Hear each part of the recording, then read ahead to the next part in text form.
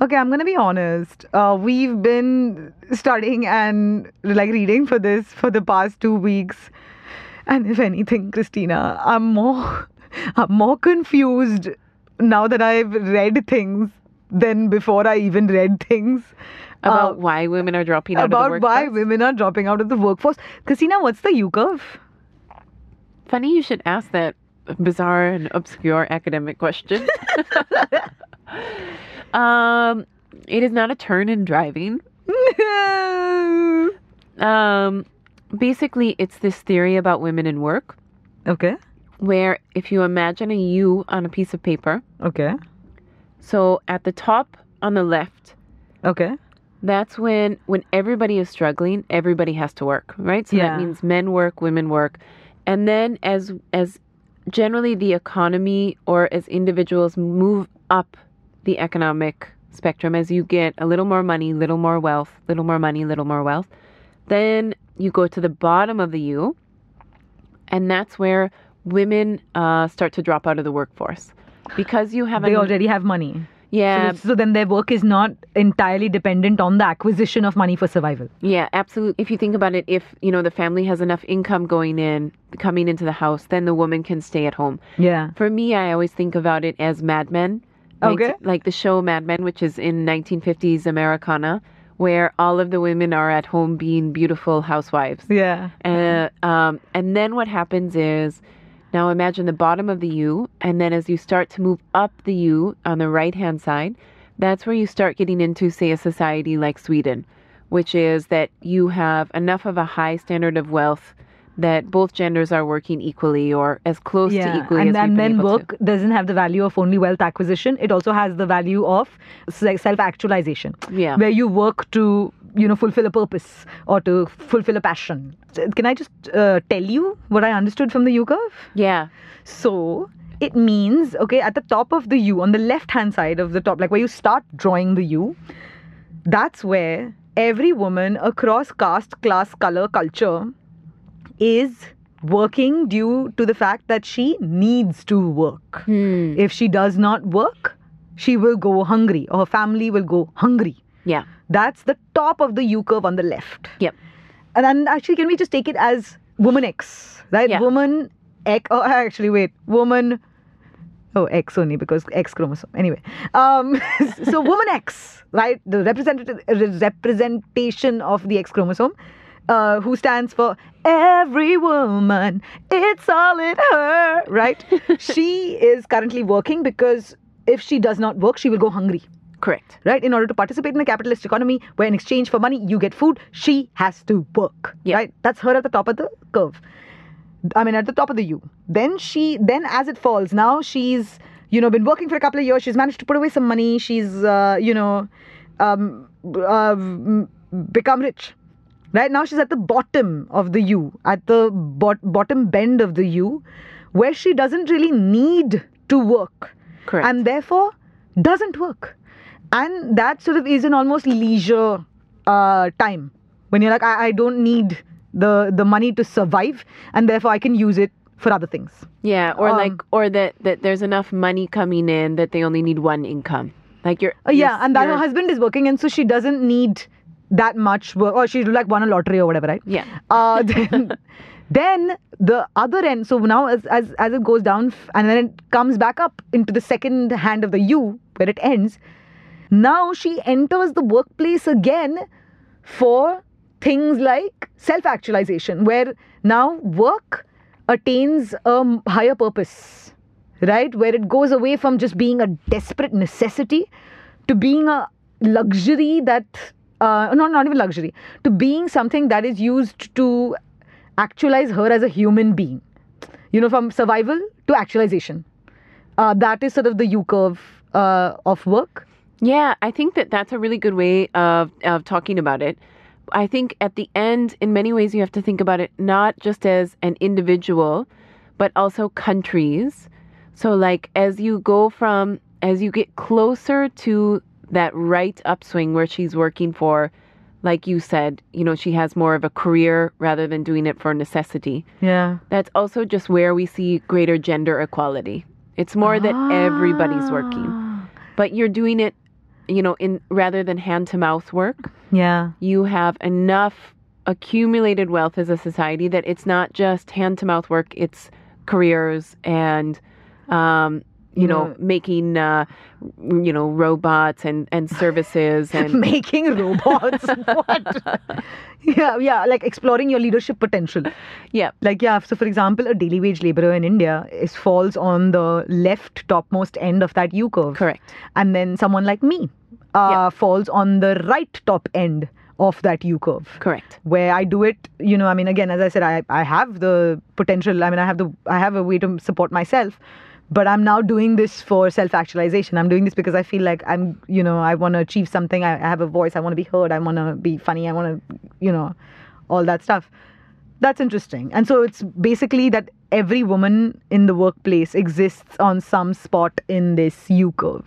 Yeah, that's sort of the theory of how do we plot whether or not we're going to figure out and also, frankly, have a map of whether or not women are going to be working in any given place or any given economy at any one time.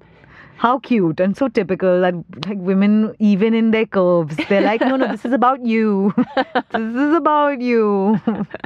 When economists and policy folks and things are trying to think about, okay, when does this fall of women participating in the workforce, when does it turn around? Is it just that right now we are going from the left side of that U to the bottom? Okay. Right? Which is just like a downward slope. And it's because people are just becoming wealthier every year. Yeah. Right? And as people become wealthier, then you only need one income. Yeah. That's the bottom of that U. Yeah. And then eventually we just move up. Yeah. Right? Is that the pattern that we are dealing with? Which is, again, a pattern is like a model. It's like, any sort of, if you remember in school, math equations, these sort of things are supposed to work. I blocked it out. Is it that we're following that? How long is the bottom of that U before it goes back up? Oh. Is it a U? Oh, you're just saying it's an L. Some economists, when they look at this and what's happening right now, some agree and some think, hey, maybe this U curve isn't exactly applying in the same way here. Maybe there's something different going on. And today we're going to talk to someone who really knows about this stuff. Ooh. Devika. I mean, who? I mean, you curve. Today, we're going to be speaking with Devika Kher, who's at the Harris School of Public Policy at the University of Chicago. She is a policy expert with specialty related to urban governance and the female labor crisis in India. Wow. That's literally her specialization.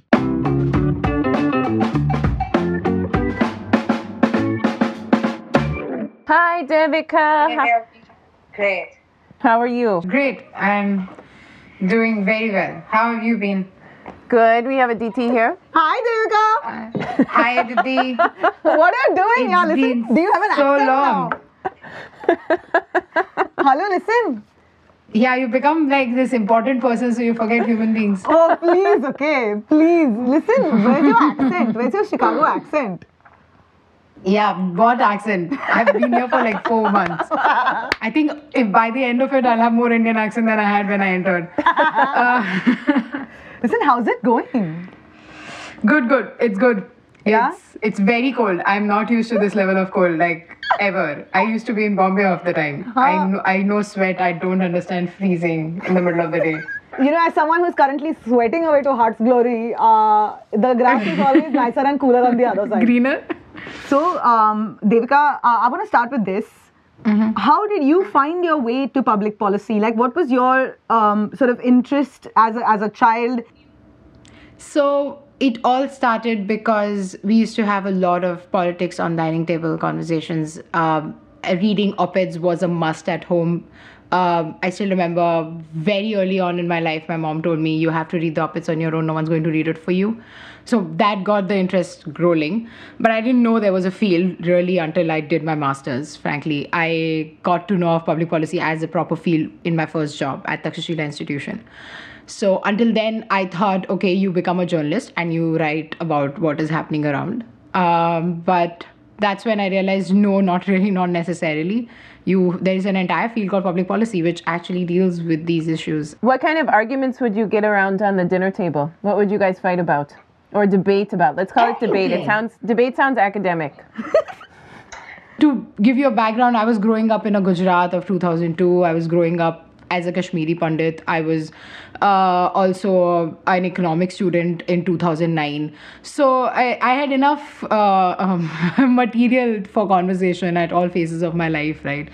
There was enough events in the world, thankfully, to keep us all busy about what's going to happen next. I have been trying to convince Devika to do stand-up for the longest time because she is sardonic and dark and so sarcastic and so funny. And so here's my question. When are you coming for the next open mic, Devika? I'm never going to do open mic. You do understand that I do follow comedy. I understand how it goes. As someone who understands comedy, I will never stand on that stage. It is not nice to stand on the stage. No one laughs on your first 3 jokes. It's brutal. It's really, if you don't follow comedy, that you can be like, okay, I'll do this. Yeah, if you don't sit in the front row. I don't sit in front rows is how much I know comedy. I cannot. Which is why you stand out so much from the crowd, because you are and you're so smart and you're so bright. And I noticed you posting articles or talking about women at work. You know, much before it even became a major talking point. In my previous job, we had this entire idea that we did get the sense that there is a huge job crisis which is looming around, which is getting really big. So we entered from there. It was really a tiny team of 3 people. And out of them 3, I was the only one who, I really entered as an economist, really. So I was like, okay, the economy is doing, with the growth in the economy, we should have more people joining. Or if there is a decline in economy, it should be consistent, right? There should be as many men not in the workforce as there are women. And then I started getting into this female labor force conversation and I realized it's a completely different beast in itself. It has some to do with the regular job crisis, which is there aren't enough jobs.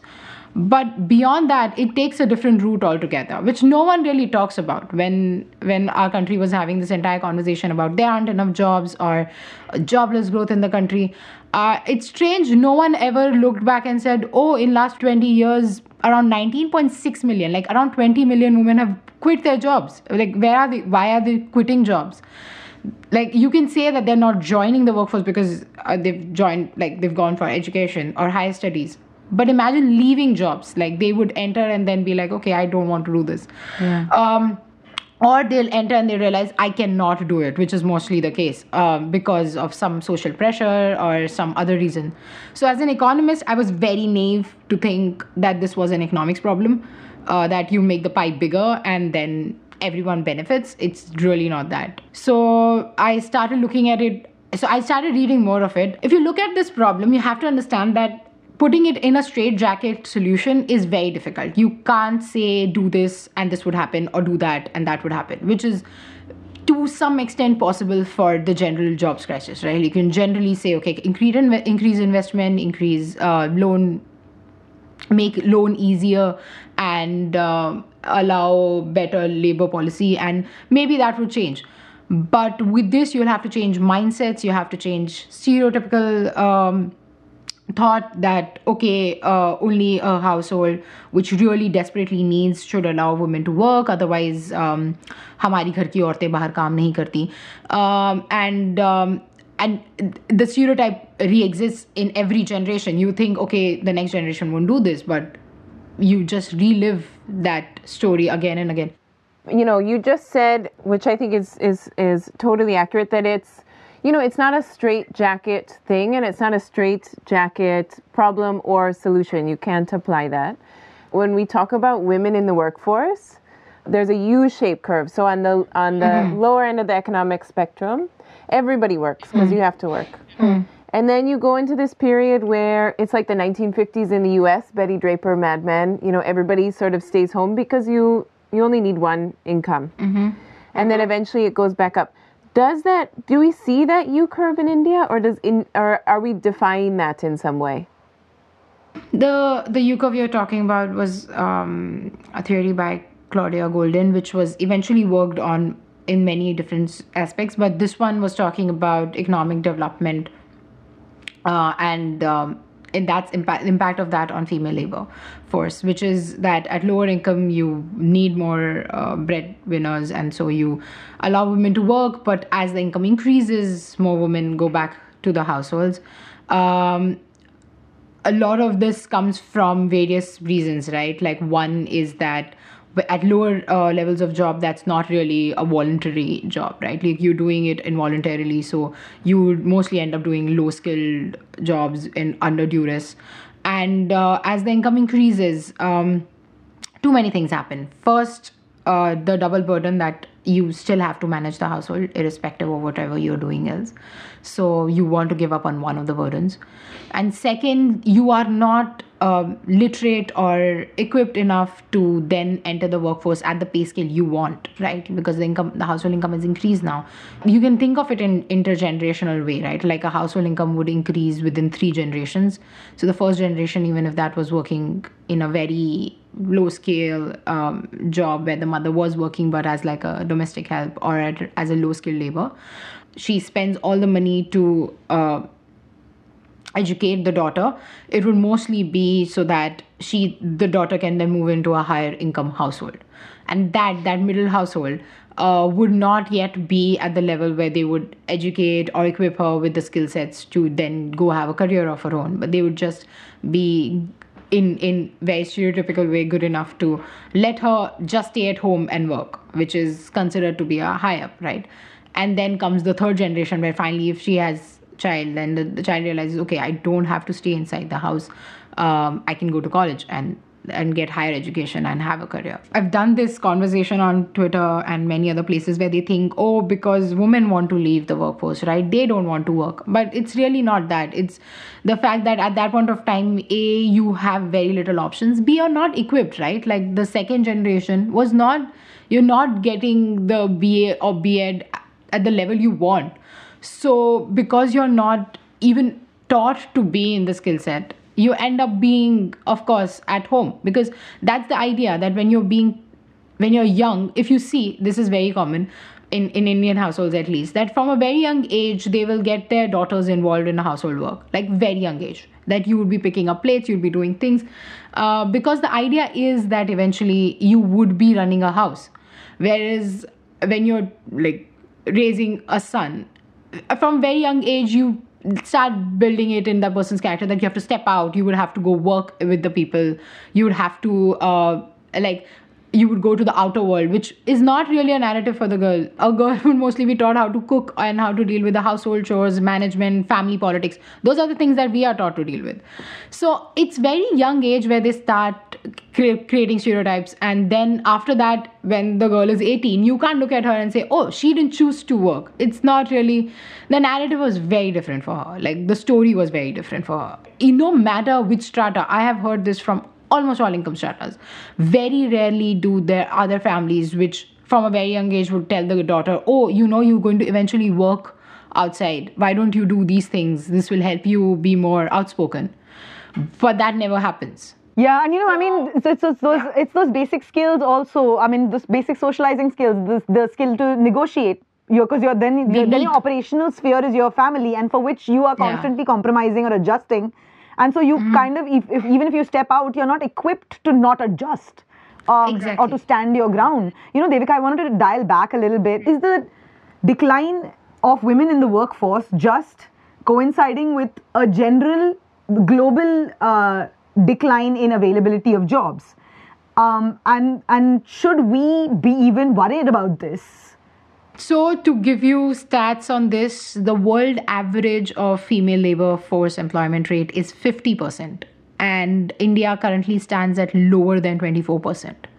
So even if the argument was just that there are not enough jobs, we are still way behind to have that conversation. Devika, I have a question for you.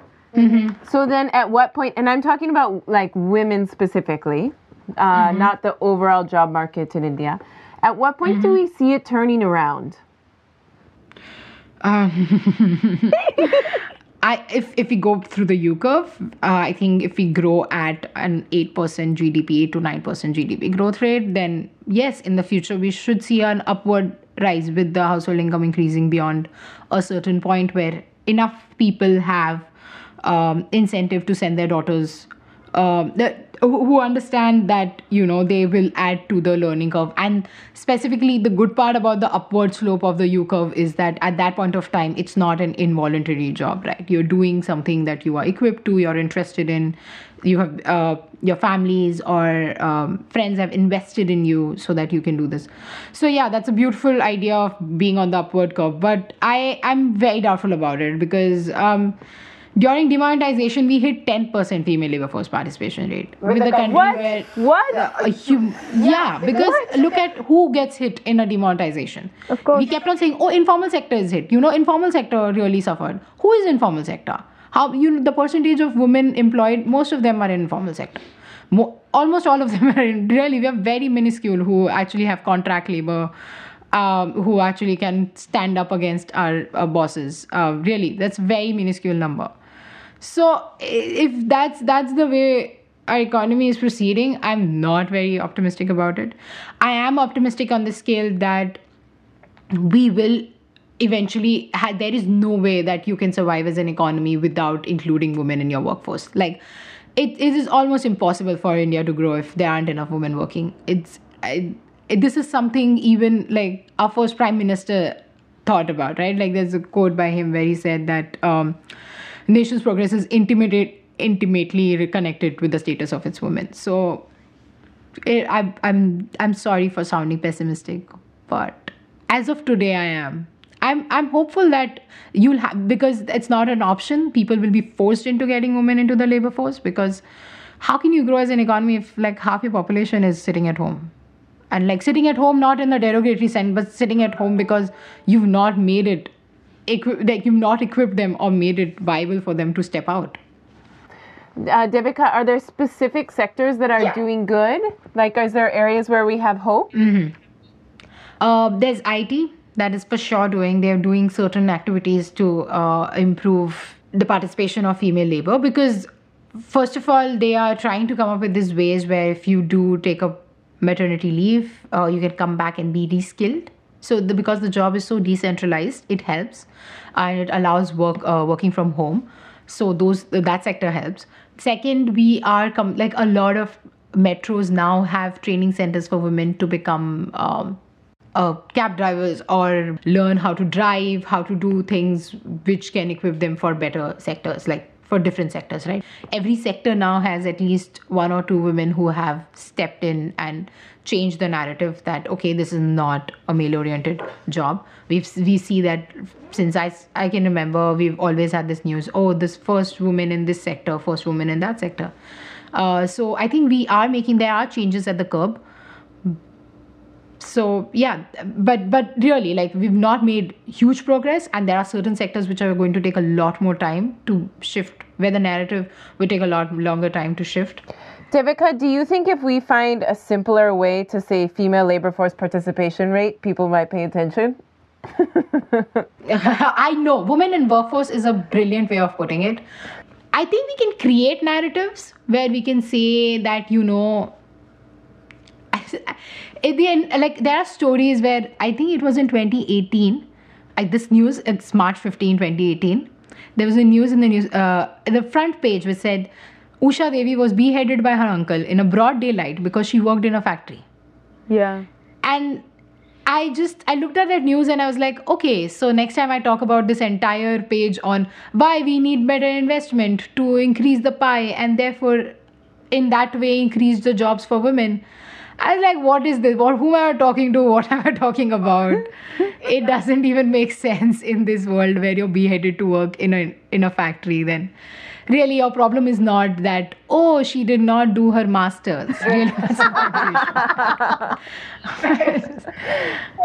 Every conversation we've had about behavioral and cultural sort of changes has always come from a place of like, well, Indian women need to be more confident. We need to see more role models.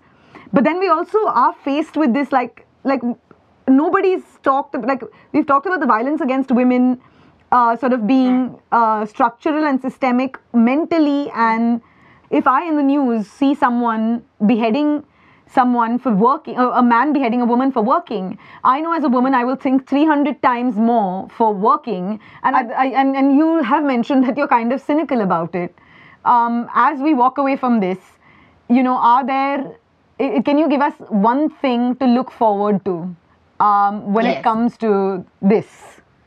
So amongst many things, 2 or 3 things really give me hope. One is the fact that you cannot grow as an economy without women. So you will get women involved. Now, either you would do it systematically or it would be unsystematic, but it would happen because there is no other way. And second, I think the idea that as with secondary level, the literacy rates really high at the secondary level, I think it will be very difficult for us to hold a narrative that, okay, we do not want the woman to work after that.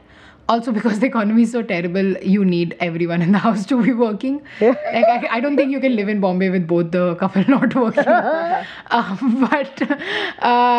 But no, the positive side is, of course, that I don't think it's not all doomsday, because for very clear reason that once you equip women with so many things, and once they get the exposure that they get via technology, communication, connectivity with cities and all of that, it is very difficult for us to continue convincingly telling women that, oh, you shouldn't work.